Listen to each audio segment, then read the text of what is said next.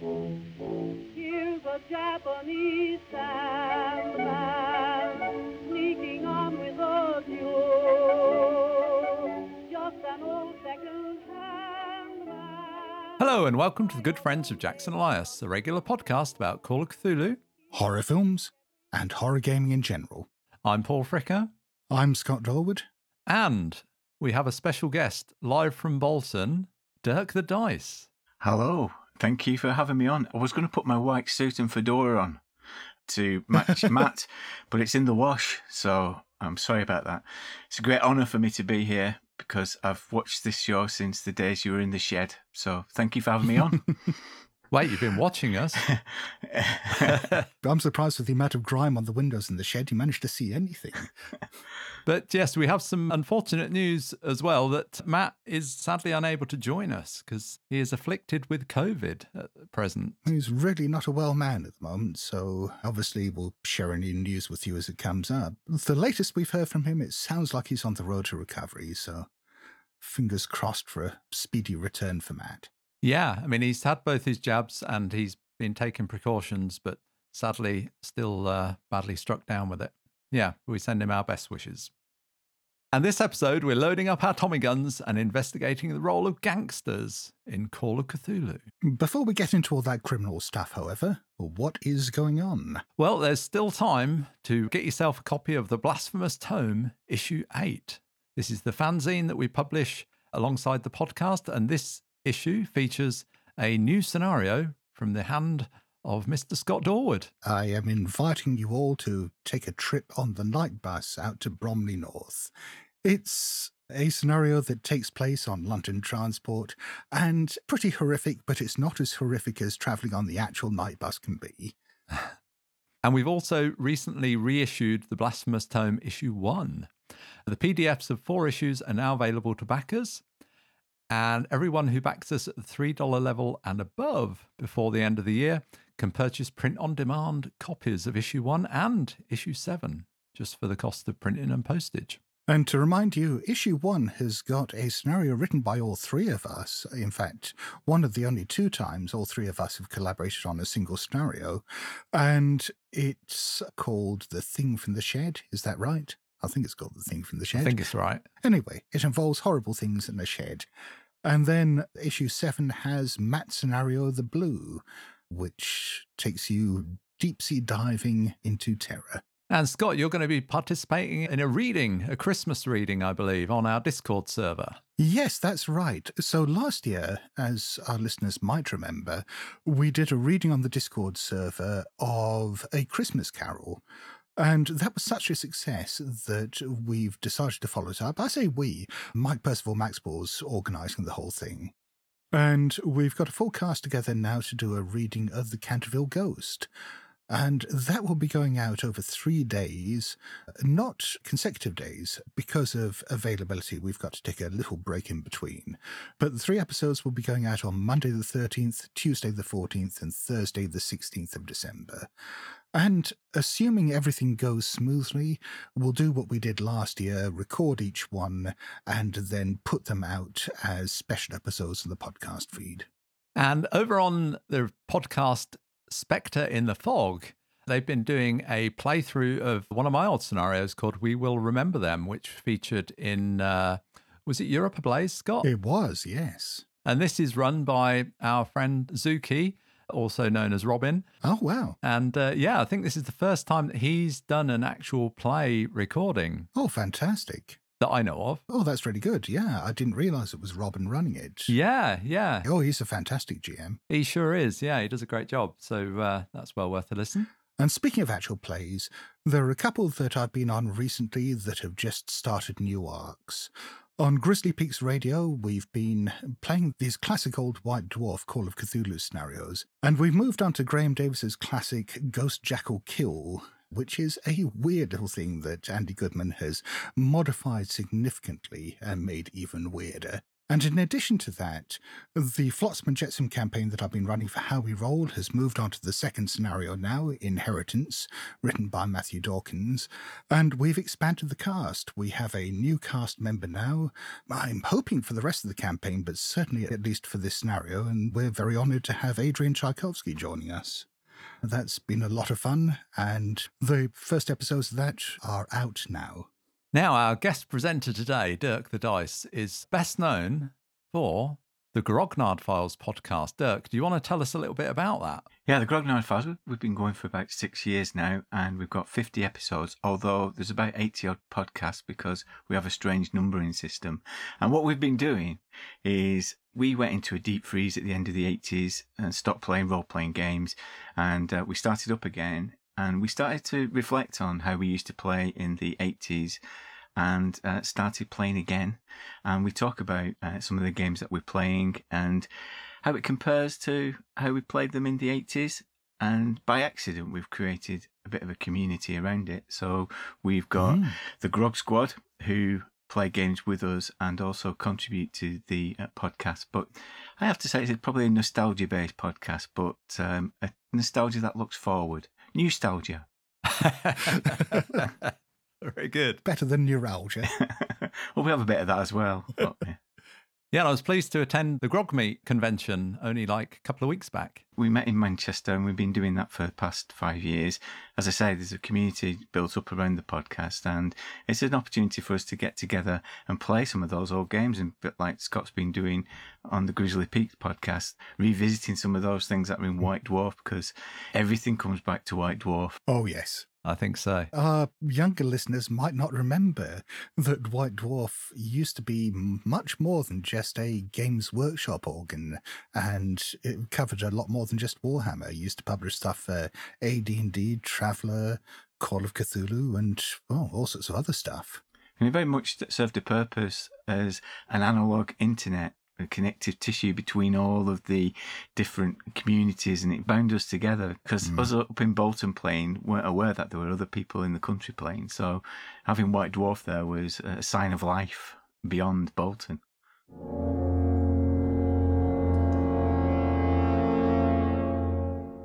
And now on to our main topic, Gangsters in Call of Cthulhu. Well, gangsters play a huge role in Call of Cthulhu, particularly classic era Call of Cthulhu, because, 1920s. When you think of 1920s, you think of gangsters. But there's a hell of a lot more that you can pull on from gangsters and organised crime in general for games in, any era. So we're going to dig into all sorts of different aspects of that. Before we do so, however, let's just pin down what exactly we mean by gangsters. Yeah, I mean, gangsters come in all shapes and sizes, really. The immediate stereotype is the Godfather, right? Yeah. Kind of Italian-based mafia, that kind of face of it would be the one that springs to mind. But, I mean, has every culture got an equivalent to gangsters? I suppose it's interesting that you mention Italy, because Italy doesn't really have, even though the mafia and organised crime is part of their everyday life and part of their politics, they don't produce cultural artefacts that reflect the mafia. For very good reason. They just don't like talking about it. It's interesting that I think the idea of the Italian-American gangster was developed in the 20th century, I think, through films. Yeah. And the myth of the gangster and this myth of the mafia emerged from 20th century popular culture, really, rather than being based on something that is necessarily real. It's more of a myth. And I think it's quite a postmodern thing as well, in that, from what I've read, real gangsters since The Godfather, and particularly since The Sopranos, have adopted a lot of the stuff that's been in media since then, and that's then informed real organised crime. So the two kind of feed back in on each other, which is just fucking weird, really. Yeah, and I think early on, so early Hollywood was bankrolled by organised crime up in LA, and they helped to shape these myths, so putting pressures on studios. So, for example, some of the early films, such as Little Caesar, obviously is a composite of Al Capone, but they weren't allowed to mention Capone. Even in The Godfather, they're not allowed to mention Costa Nostra, because the organised criminals lent on the scriptwriters at that time to kind of protect their secrets. But as you say, since then, they've kind of adopted some of that myth in how they present themselves, because PR is part of organised crime. It's interesting that their initial reaction against The Godfather was, what was it, the Italian-American Anti-Defamation League or something like that. They created this society that basically protested the stereotyping of Italian-Americans as gangsters and criminals. And I think a lot of that came out of the mafia basically trying to protect themselves. To go from there to basically embracing it all is, yeah, as I said, strange. It's ironic that you say that a lot of the real life gangster culture perhaps derives from the films and the TV, because that's something we very much see portrayed in The Sopranos, is their constant quoting of The Godfather and playing up to those stereotypes in The Godfather. Yeah, and The Sopranos is very much a commentary on the role of organised crime. They even reflect that, don't they? There's a few episodes that deal with that idea of defaming and it being an ethnic stereotype, and Tony responding to that, and particularly Camilla responding to that. So. But at the same time, I mean, even in the classic 1920s era, it isn't just Italian Americans in the US setting who are the organised criminals there. I mean, I guess you have some of the triads over there, particularly on the West Coast. You have Jewish gangsters as well. So you have people like Meyer Lansky and Bugsy Siegel and so on. It very much seems to be something that comes out of perhaps marginalised communities, a way of, well, I guess, first of all, ensuring survival and financial well-being, and then grows into something else. Yeah, very much so. And I've recently been playing Gangbusters, which is the TSR game from 1982. And that plays heavily into this idea of the different ethnic backgrounds of the characters and how that plays against each other in Lakefront City, which is Chicago with the numbers filed off. Yeah, it very much plays into this idea that there are different ethnic groups with the Irish, for example, and you see that in New York. Yeah. The West Side is very much Irish gangs, isn't it? And there's some great films about Irish gangsters. I recommend State of Grace if you've not seen that, from the 90s. But yeah, it's not confined to the Italian Americans.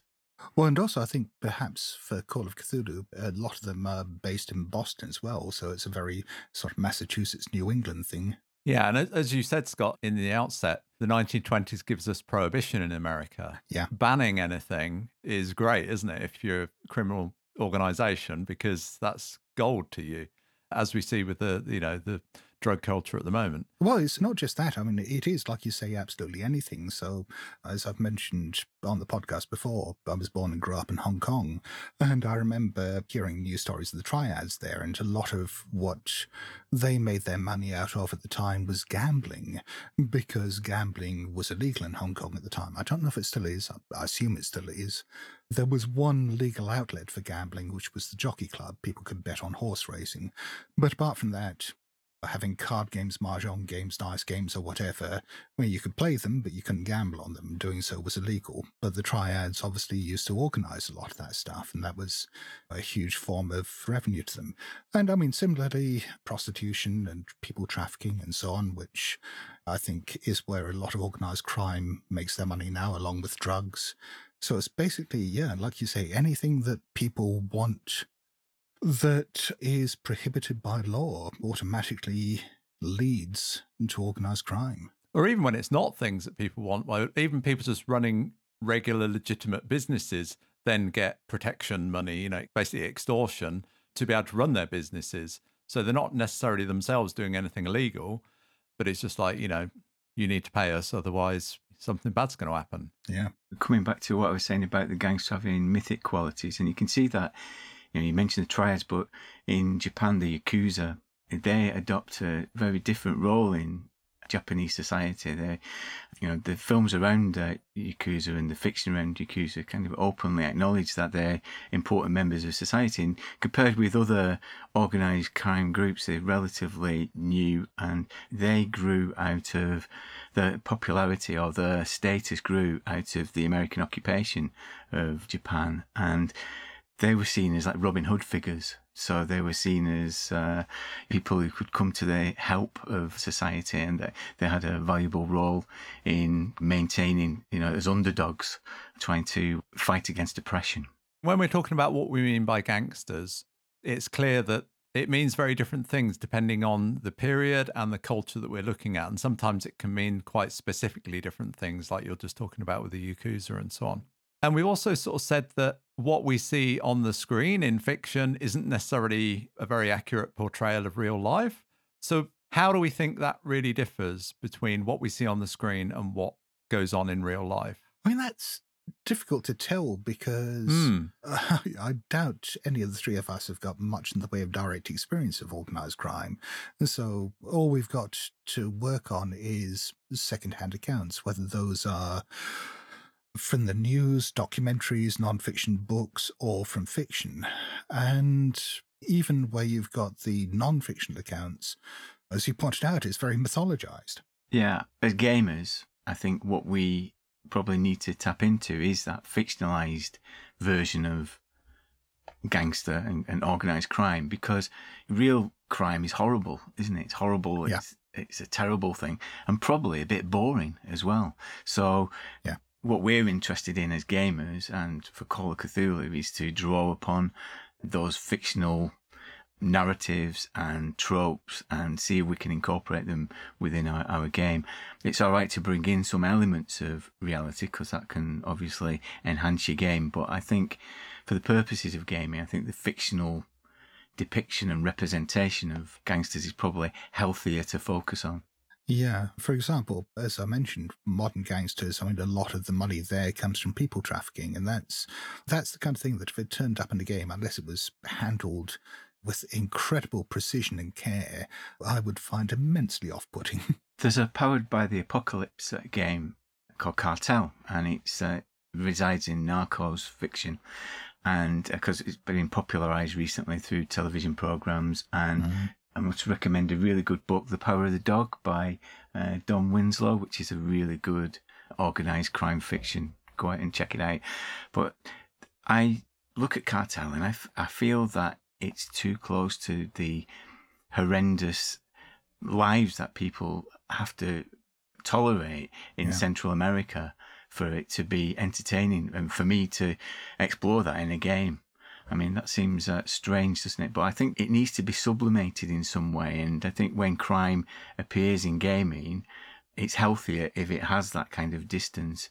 In D&D, for example, one of the published adventures, I think it's Dragon Heist, that's set in Waterdeep and deals with organised crime. And of course, you've got Blades in the Dark, which is got mechanics, and the whole premise of it is built on a fantasy society driven by organised crime. I think it's healthier to kind of look in those kind of fictionalised accounts of crime than in your games than dwelling too much on the reality of it. I don't know how you feel. Yeah. I feel similar. Right now, I'm rewatching The Sopranos, and we just finished season 2, I think. And you're watching Tony Soprano, a mob boss, and I think there has to be an appeal of the character to get you to like him. But at the same time, he's a cold-hearted killer, he's really brutal, and very much a dislikable character. But on the screen, you've got to have that charisma to make that attractive. And I think that's what we see in most gangster films. Yeah. There's an appeal of the bad guy. And maybe in real life, there are aspects of those people that if you met them socially, well, people do compartmentalize their lives, and they might be really horrible in some settings and very personable in others. I don't know. But certainly I think in terms of the fiction, in terms of the gaming, yeah, I think there is that divide. And I mean, if we just think about Call of Cthulhu characters in general, when we're not playing gangsters, most Call of Cthulhu players are at times quite happy to do things that in real life we wouldn't do. So they will not off the cuff just kill someone, but actually sometimes, they will. Yeah. And certainly in D&D, set aside monsters, we're quite happy killing other humans often in D&D if they're seen as baddies. Yeah. So our moral compass in games is often, because it's abstracted, it's a game, it is very different to real life. Yeah. I think that's part of the appeal for me of the gangster genre. I enjoy the dramatic tension of the threat of sudden uncontrolled violence, and that is part of the appeal of it, isn't it? That's part of the dramatic tension that you experience in that this kind of outburst of violence, and you get that in games. But I don't want to see violence in real life. I just want it in that space. At the same time, there's always the problem with gangster media, which sort of feeds into the mythologization, that it sugarcoats or whitewashes it, or makes people's reaction to the real thing perhaps a bit softer or more accepting than it might otherwise be. Obviously, that can drift through into the games. Where you've got things like The Sopranos, it does at least have the fact that it's a fictional character, and The Godfather as well. These are fictional characters. But where I've become uncomfortable in the past really is where you've had films that are based on, or books that are based on real gangsters, but fictionalizing them and mythologizing them further. The film about the Krays from the 1990s sort of skirted that, but the worst example I ever saw was there was a film, I think from about 2004, called Charlie, which was about Charlie Richardson, the head of the Richardson gang, contemporaries of the Krays in East London, that I think he acted as a consultant on, and it just falls short of being a fucking hagiography of him. It's just nauseating. I think that there is a very fine line to be walked there, particularly when dealing with real crimes, but even the portrayal of fictional ones, that you don't necessarily want to create an apology for them or worse, glamorize them. Yeah, and I think there's something deeper about that as well, because it's interesting that one came from the 90s, because the 90s was a great explosion of gangster films, wasn't it? It started with Goodfellas, ended with The Sopranos, and within there you have Tarantino and the indie movie boom, and obviously with Tarantino it brought audiences for Eastern cinema and extreme Eastern cinema, and you got that growth. Reflecting on it, I think there's something about that period of time. It's almost commentary on male power, and in the 90s you see an explosion of that with things like Loaded and that kind of that assertion of masculinity. I think you're right that in some films there is a risk that it is too heavy going on that.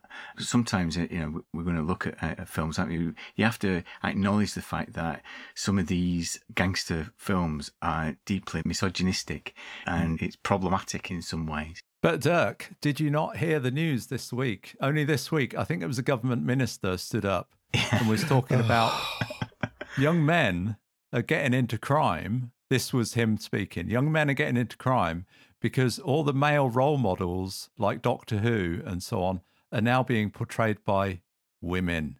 Horror. Yeah, so maybe Tony Soprano should be replaced by a woman, is that? Tony with an eye. I mean, young men weren't doing crime in the 90s in the kind of misogynistic nonsense films, Jesus Christ. I just could not believe that somebody stood up and said those words this week. It was just unbelievable. Yeah. I think if I were to rant about what I consider to be the reasons for that would fill up an entire episode on its own. So it's not. I resisted commenting on it on social media because I tried to keep my sort of Twitter comments away from politics, but it's just boiled up and had to come out somewhere. So, Dirk, you were just mentioning the 90s boom. I mean, could you throw a couple of exemplars at us of what you would consider to be the great gangster movies? I think you've got to say that Goodfellas is a superb gangster movie, because it takes the idea of the myth generated by Coppola in the 70s and puts it in the street. And seeing the growth of Ray Lolita's character and the glamour disintegrating as you see the horrific tension that he has to deal with. That's what I find fascinating about gangster dramas, because it's a classic archetype, isn't it, of ascension and then decline, because you have to move hell and high water to try and get to a position of power, and then hanging on to it is terrifying because violence is around every corner. And I think Goodfellas is great because it's got some great lines in it, because that's the other thing, isn't it, that good gangster films have to have great patois and things that you can quote. And that's a great one. And you've got to say as well that Quentin Tarantino with Reservoir Dogs was really impactful. I remember seeing that on the first day that it came to the UK in a packed cinema in the Corner House in Manchester. And spontaneously, the audience stood up at the end and cheered, because I don't think we'd ever quite experienced anything quite like it. You know, that kind of exuberance of the language and the interplay between the characters. And again, great quotable things. And I'm sure that if you're playing a gangster in a role-playing game in Call of Cthulhu, you at some point will reach out to something from either Goodfellas or from Reservoir Dogs. I also recommend a more recent one, because I mentioned about how Italy hasn't got a great record of dealing with its own relationship with the mafia. There's a program based on the book, I've forgotten his name, Robert Sylvia, is it? Book Gomorrah? Yeah. Which is set in Naples. Fantastic series co-produced with Italian and UK television. Is extremely good. Just dealing with the street life of these gangsters, these day-to-day gangsters, and the power struggle between them. I highly recommend that. And if you've ever been to Naples, it captures the spirit of that frenetic city really well. So I recommend that. So that's my 3 examples: Goodfellas, Reservoir Dogs, and Gomorrah. What about you, Scott? Well, if we're looking at stuff that is going to be potentially inspirational for Call of Cthulhu, the obvious one from more modern times, I guess, would be Boardwalk Empire, the HBO series from a few years back, which has got, I'd say, more stuff that you can steal for Call of Cthulhu than any other television program ever made, just because of the period, the fact that it starts off in 1920 with the inception of Prohibition, and then just follows that through the 1920s and the birth of the FBI and the rise of various gangs, and is largely rooted in fact, but brings in a few fictional characters. And yeah, it's absolutely rich inspiration. And there's other stuff set around that time, but from earlier, which will obviously again be very, very inspirational. Dirk already mentioned Little Caesar, but I mean, there was a whole slew of films that Jimmy Cagney starred in, and most of which are quite well known, like Scarface, White Heat, The Public Enemy, Angels with Dirty Faces. The one that I would recommend for Call of Cthulhu is one of the, I guess, lesser-known ones, which is a film called The Roaring Twenties, which starred Cagney and Humphrey Bogart. Again, like Boardwalk Empire, it follows that cycle that started off from 1920, and it's about how a group of wartime buddies go then into bootlegging and then organized crime. Yeah, it's fantastic. I'm surprised that one isn't better known, because I think it's probably one of the best gangster films in that period. I say that period, it was made in 1939, so it was looking back, but it was closer to the time. The other one I'd recommend, if you're looking at London gangsters, there was a TV program that came out, again I think in 2004, starring Mark Strong, called The Long Firm, which was a fictionalized story about a gangster running a nightclub in Soho in the early 1960s, and very much inspired by the Cray twins and the Richardson gang and so on, but again fictionalized.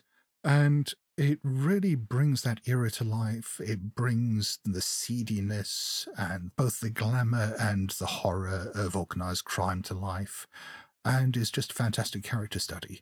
I remember watching that and I immediately ripped the whole thing off for a convention scenario that I ran for some time afterwards. Never wrote up, but a scenario called The Last Days of the Empire, which I really should dust off and do something with someday. Can I just support that, Scott, and recommend, if you haven't read the original novel of The Long Firm by Jake Arnott, it is superb. Oh, yes. It's really, really well written, and as you say, a great character study of a boss. And very much the 60s in the UK is our 20s in America, isn't it? It has got that mythic status for crime and gangsters. Yeah, and it's got that same kind of horrible mythologization and moral ambiguity where the gangsters were glamorized. They were seen, I'd say possibly even more so in the US, that they rubbed shoulders with politicians, captains of industry, and especially media stars, and were seen as being almost media stars in their own right, which, when you think about it too much, is really fucking horrible. How about you, Paul? What recommendations would you have? Yeah, I mean, Boardwalk Empire was one that definitely sprang to mind for me. And in modern times, a couple of shows that I've talked about on the podcast before, The Wire, it still has that whole kind of gang culture, the selling drugs on the streets of Baltimore and the untouchable bosses and so on that are so hard to actually bring to court. It also occurs to me, if we go back to Down Dark Trails, Jesse James and that sort of gang, it's quite a small gang, it's quite a small organization, but it still has that high level of paranoia in it. Because I think that's an integral aspect of any of these things. You've got this small group of characters, and there's just this constant paranoia. Is one of them, in modern days, is one of them wearing a wire? Are they turning information to the feds or whatever? Have they sold you out to another gang? That to me is kind of an integral aspect. And we see that very much in like the assassination of Jesse James with Brad Pitt and his decline. And I say also that if you were looking at organised crime in Down Darker Trails, you definitely want to take inspiration from Deadwood, because the character of Al Swearingen is pretty much a mob boss, or very close to being a mob boss, just in a sort of Western setting.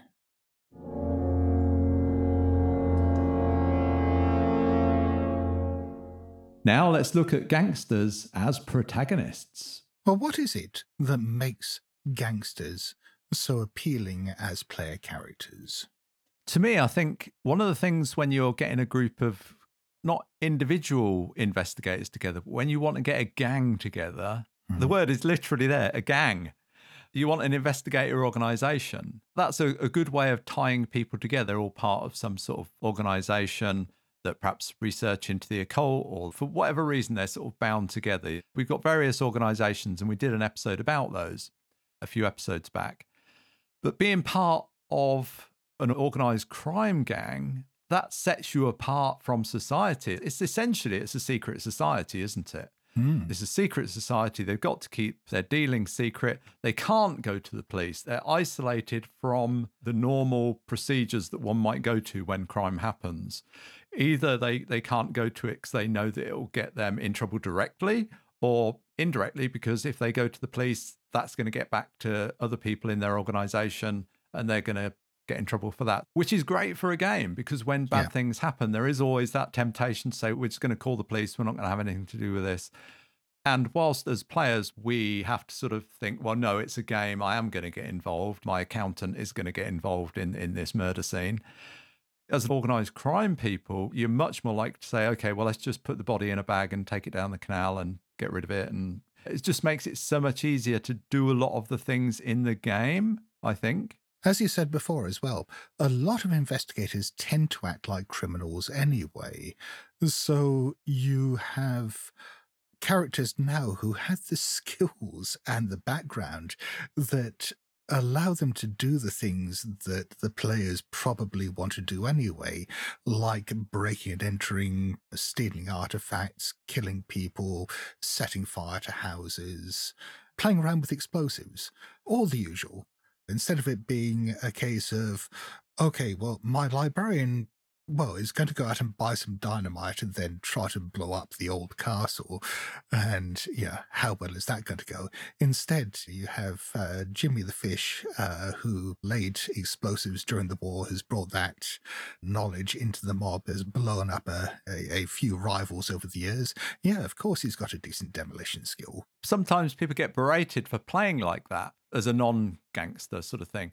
The thing is, yes, if you behaved like that in real life, it would be criminal and very reprehensible. But in Call of Cthulhu, as just a normal person, you're doing those things for, to use that cliche, the greater good. The greater good. As a player, you know there is something worse out there, and it is beholden upon you to actually take action, even if it means breaking the law and doing stuff that we wouldn't normally do in the everyday. So that's just part of the fiction, really. Yeah, and all good role-playing games occupy that space, don't they, of being on the edge of things. I think you're right, Paul, to say that it's like a secret society, and it gives you permission to do some of these things as protagonists in a role-playing game. Also, the archetype scenarios of heists, as Scott says, these are the stock in trade of playing role-playing games, isn't it? Doing a hit, disposing of a body, trying to recover something. These are all criminal activities, aren't they, on the face of it? But what strikes me about a Call of Cthulhu, why I think it works for this kind of adventure, is that it needs that vulnerability because, as I said, we played the Dragon Heist. You can't really be powerful characters as gangsters because, as we were saying earlier, the dramatic tension is about your vulnerability as a gangster and that the heat is increasing on you. So as a protagonist, you need to reflect that. And Call of Cthulhu doesn't necessarily have a heat mechanic, but I think what I'd be encouraging to do is pushing the luck rolls onto the players so that as their luck running out, so are the police going to get on top of them? And that diminishing resource can act like a heat mechanic on players. Yeah, your luck's run out. Literally. And also, I think another big advantage is because people are so familiar with gangsters and organized crime through media that it's a very easy premise to buy into. It's a very easy archetype to fall into.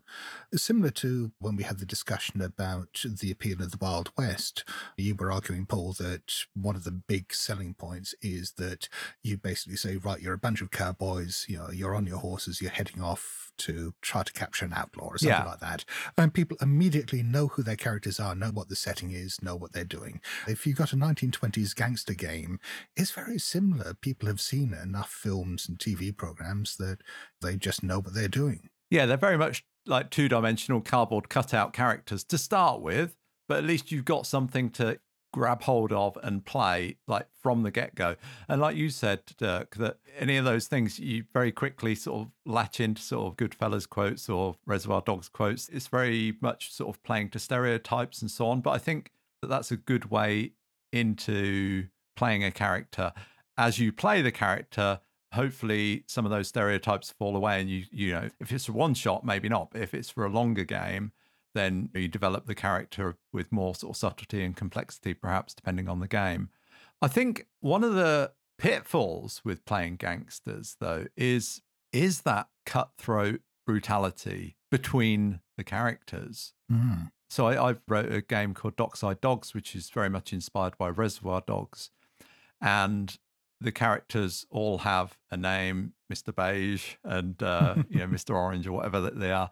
At the outset, I knew that they might end up killing each other. But some players aren't going to do that because they think they shouldn't as players. So they sort of think, I can threaten this guy, but I mustn't actually shoot him, another player, because that will take his character away and that'll ruin the game. It was a one-shot game, and I'd sort of built in a way of sort of dealing with dead characters in that scenario. So at the start of the game, I would sort of say to the players as keeper, you're all playing gangsters, and if you want to pull your gun on somebody and threaten them, that's all part of the game. And indeed, if you want to go the whole hog and actually kill someone, if you feel that's what you really want to do, then that can happen. So just sort of made them all aware of that. But I think in a regular game, people are going to be reluctant to do that. And also, I think this comes into this whole paranoia thing, which I think is so integral in organized crime and gangs and that sort of fiction. And we can see that through the sanity mechanic, perhaps. But I'm not quite sure how you would go about emulating that. Any ideas? When we did World War Cthulhu Cold War, we had that trust mechanic in there where it was your relationship with the intelligence agency you worked with, and your trust would go up and down depending on how your character behaved, whether they accomplished goals, whether they worked against their country's interests, whether they asked for outlandish things. And I reckon you could just lift that entirely, as it's written in World War Cthulhu Cold War, and use that for an organized crime game.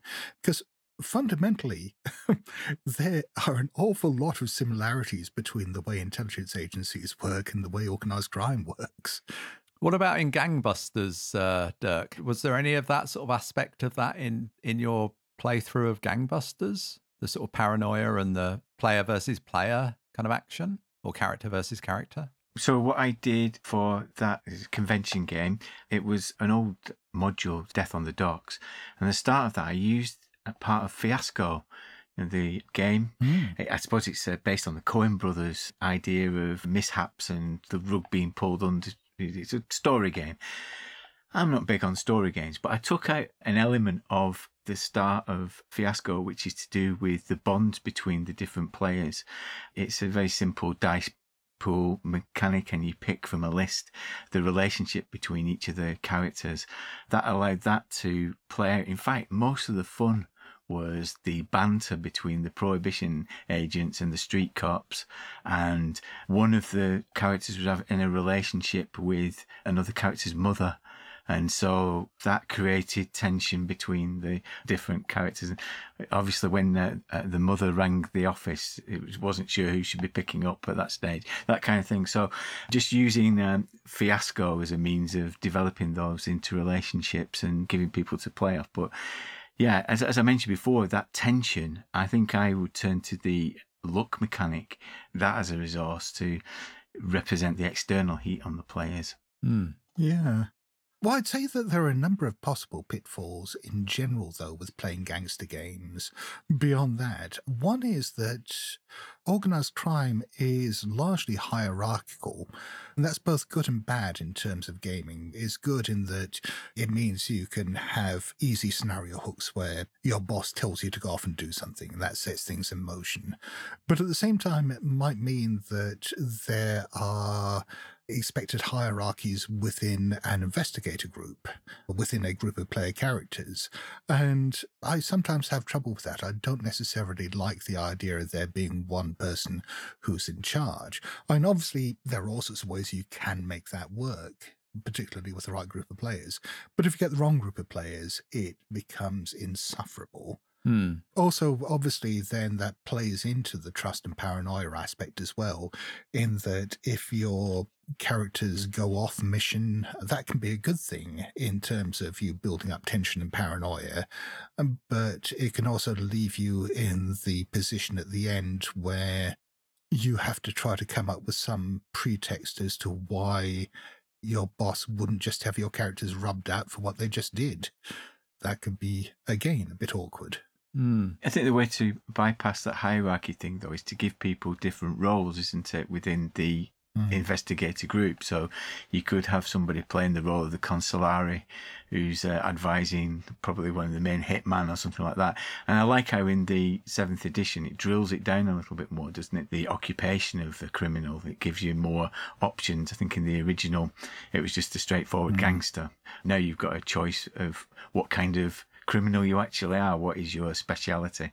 And so you can kind of dispense with some of that hierarchy by giving people specific roles and where they fit in small gang that you've got. And I can imagine gangsters, we talked about them perhaps being like secret societies. I mean, I guess the question is, how do they compare with cults? There are some very strong similarities. They all have like boxes that you can sort of tick. And if you tick enough boxes, you can sort of say, well, that's like a cult then. Yeah. And equally, if you tick certain boxes, it's like organised crime.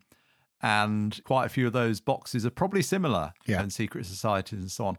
So could some organised crime organisations appear like the ones that we're familiar with on films, but actually at higher levels be some sort of mythos cult that the street people perhaps don't know anything about? They're just selling drugs and stuff to, you know, on the street corners to send the funding up the chain. They don't know that the guy at the top is like, I don't know, servicing the King in Yellow or whatever, you know. I have actually written that scenario. Ah, well, you saved me the time, Scott. That is very much the premise of the meat trade from World War Cthulhu London, Right. which I wrote. I mean, that played around as well with a lot of stuff that you don't necessarily see in gangster media, in that it was set during the Second World War, during the London Blitz. We talked a bit before about this mythical age of British gangsters being the 1960s, but it all started in the 1940s. when rationing meant that, it was much like the bootleggers in the 1920s in the US. It was a very similar dynamic, that you had black marketeers and spivs who basically worked around rationing. And then this grew into larger and larger organized crime and then became really quite self-sustaining. And yeah, I mean, that's very much what the meat trade plays around with, those early days of these small-time street gangs turning into something bigger, but just with a mythos twist. Maybe the Costa Nostra is a Cthulhu cult, because as I've pointed out to Paul previously, I find it interesting that the location of where these great crime organisations have dispersed from is the site of two massive volcanoes. So in Naples, you've got Vesuvius and you've got Etna in Sicily. So what is it that they're hiding beneath those volcanoes? Maybe all the horrible things that they've done have been in service of placating the volcano gods. But probably not. But even if the player characters aren't gangsters, that doesn't mean that they can't end up working with gangsters to some extent. That's a dynamic that, for example, we played around with a bit in The Two-Headed Serpent, that I really quite like. And going back to this idea of organised crime being a bit like cults, I find that having gangster allies in games, NPC allies, is almost a bit like player characters who try to work with or make alliances with mythos entities. I mean, some of the more neutral ones like ghouls, or make deals with gods and so on. It involves a lot of things like Faustian pacts and having to turn a blind eye to some of the more horrible things they're doing, and gives you plenty of opportunities, if you're the keeper, to just throw in horrible things and sort of say, right, this is what you're allied with. Yes, all right, they might help you in this horrible situation, but don't forget what they really are. And that can make for quite an interesting, uncomfortable dynamic. Yeah, and I think as keeper, it lets you bring in another aspect of the world, which is a more realistic aspect of the world. And just bringing in more mythos things. Well, it's more mythos things, but, bringing that the gangster thing, as you say, it's something you can perhaps make a deal with, a dangerous deal, but it adds more dimensions to your game, really. It's kind of an ever-present thing wherever you are, whatever period you're in. There's going to be people like that you can probably turn to, or that turn to you. And importantly, will always have agendas of their own that may not coincide with those of the player characters. They'll help you now, but at some point they may call upon you for a favour. Absolutely. And I think one of the things that a gangster NPC can do is go after the player's credit rating. So the more favours you call upon, the more your credit rating diminishes and more it transfers to the gangster, and there's an indebtedness that you've got to repay. Yeah, I think particularly if the character is suffering from some sort of fallout in terms of sanity, because some of the fallouts of sanity loss can lead to things like addiction and things that sort of assuage the sort of the characters. What am I sort of trying to say? They might turn to sort of like gambling or drugs or whatever. And obviously through that channel, any sort of gangster is going to be able to sort of drain away their credit rating, much as I've just seen in the latest season of The Sopranos, when the guy who runs a sports store forces his way almost into a couple of gambling games because he knows Tony from sort of from way back. Yeah, that does not turn out well for him. Yeah, and I love that moment when Tony just turns to him and says, "This is what I do." Yeah. You knew what you were signing up for. You knew what the bargain was. This is what I do. It's just business. Takes him apart. Just takes him apart. Yeah. It's funny how we almost celebrate that, right now. We're almost celebrating that, sort of saying, isn't that cool? So somehow it kind of is to us. Yeah, which is disturbing.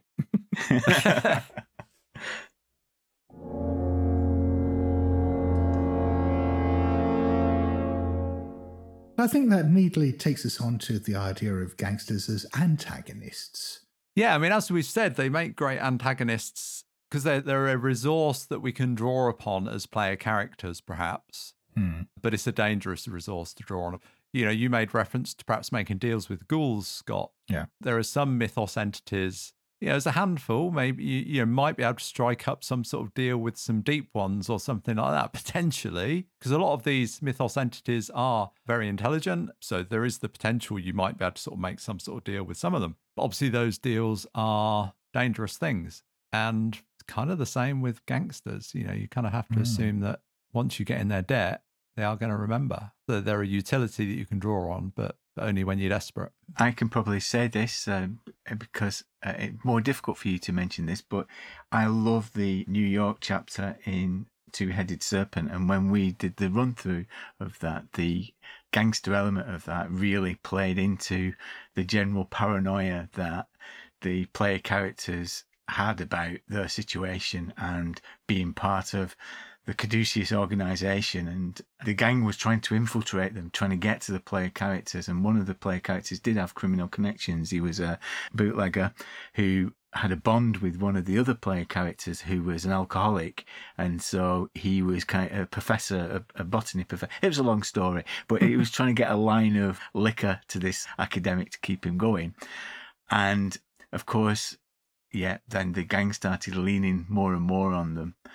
And I think you asked the question, in a world where there's terrifying monsters, can gangsters have any threat to players? But if you ask my players, they found those gangsters more intimidating than anything else that they encountered during that campaign. Oh, wow. Because there was a moment in one of the speakeasies where one of the characters was being shaken down by Cassell, and the gun was on the table to neutralize the negotiation, but I went into full Brooklyn mode, and he was trembling at the end of it. So those characters that are presented in that New York chapter are great, and you've got the full range of from the boss to the underboss, and it's great to have that interplay and how they want to understand what's going on with this organization that's on their doorstep. I had real good fun with that. We can quite happily talk about how good that is because Matt wrote that bit. So, there you go then. I was going to say we should give a nod to Matt here. Yeah, I think that's an important aspect, that one of the things that makes gangsters such good antagonists in that respect is the fact that it's a threat the investigators, or more importantly, the players, can understand. It's both something that operates at a human level, but it's also much larger. They do represent a larger conspiracy. They may have hooks into local politics and be very well connected in high society and with financial institutions and stuff like that. Have this veneer of respectability, but at the same time, it is a sort of human face that is on all this, that is operating in its immediate form on the same level as the investigators. Just to underline that, and that's a really good point. So, for example, in Two-Headed Serpent, the professor was threatened with compromising material getting to his superiors at the university if he didn't cooperate with what the gangsters wanted to do. So you can use that influence, and as you say, it's an understandable conspiracy, and the fingers are everywhere, and probably more down to earth and relatable than some other conspiracies. Yeah, while you might get some cosmic chill at the concept of the Court of Azathoth and everything that represents, having this hard, steely-eyed man sitting there with the gun on the table in front of you, spelling out terms, feels like more of an existential threat. Well, and also it can be more subtle, can't it? Because in the fiction, in the films, sometimes you've crossed them and you think you've got away with it, and then as the regular person comes home and finds, I don't know, the most mundane level, like their car tires slashed, or things that could have happened coincidentally, but these subtle things kind of build up. Somebody gets knocked over in the street or things like that, and it seems like it's just an accident, but it was done by the mob. I think those things are more subtle, whereas the supernatural things can be frightening. And messages as well, so dead canaries or horses' heads in people's beds. Or just old friends and business colleagues just suddenly not wanting to have anything to do with you because you're toxic. And, that's quite scary. Yeah. At the same time, I guess there are some potential pitfalls with having gangsters as antagonists in games. And one of the big ones that occurred to me, I haven't seen any games go wrong with this yet, but it's always on my mind, which is maybe not so much with the Mafia, but a lot of organised crime groups, as we mentioned before, come out of marginalised communities. They come out of immigrant communities, people who are basically trying to carve out a niche for themselves in society through any means they can. And as a result, it can perhaps be easy to fall into unfortunate stereotypes. And I don't think that's something that's changed since the 1920s, because nowadays you see it very much with, I'd say, portrayals of Eastern European gangsters in media. And black gangsters as well. Oh, yeah, yes. I think we have to acknowledge as well as the latest stereotypes of racial and ethnic stereotypes, there's also, as I mentioned earlier, very often gangster narratives are about male power and demonstrating male power, and there's an inevitability, if you're not careful, of marginalising women and women's roles in your game if you lean too heavily into it. Well, you'll be glad to know, in the new version of Dockside Dogs that is out imminently, I've gone back, because like when I first wrote it, I just had like 6 blokes, because that was how the film was. So that was how the characters were, because I just kind of mirrored that. But I've gone back and reworked it with a more diverse cast. So you could end up playing Dockside Dogs with an all-female crew. And I've just done it so you choose your own gender for the characters, but done each one. So you can be Mr. Red playing with a choice of photographs. It doesn't really affect your background very much, but so hopefully that I've tried to address that in my own little way. Yeah, it's a tricky one. It was something that I regret a little bit with Blackwater Creek, because we did pre-gens that went into the keeper screen that were all gangsters. And the Blackwater Creek ones, I've got 5 male pre-gens and 1 female one there. In retrospect, that just feels wrong. I mean, it may more accurately represent the demographics of organised crime at the time, but in terms of inclusivity at the play table, it feels weird to me in retrospect, and I wouldn't do that now. In the core rules, for example, there's occupation type of a gun mob. Yeah. It's a gendered stereotype that appears in the rules.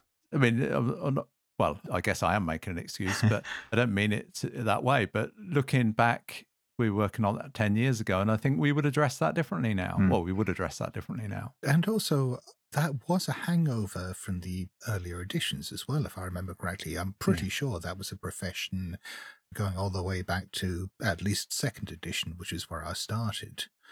Again, that's not an excuse, but I think it's a reason.